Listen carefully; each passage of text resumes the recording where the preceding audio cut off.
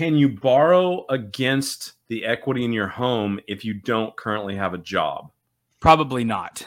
They're going to look at your debt to income ratio. They're going to need to see some kind of income. I don't know what your situation is. Like if you have other streams of income that you could do that, that is going to be the key, is you're going to have a debt to income ratio. That we actually mentioned this on another podcast episode, is keep your W-2 job as long as you can, because it is so much easier to borrow money when you have a W-2 job as an employee than when you're self-employed. When you're self-employed and you write anything off, that goes against your income, and it ends up hurting you in the long run on borrowability.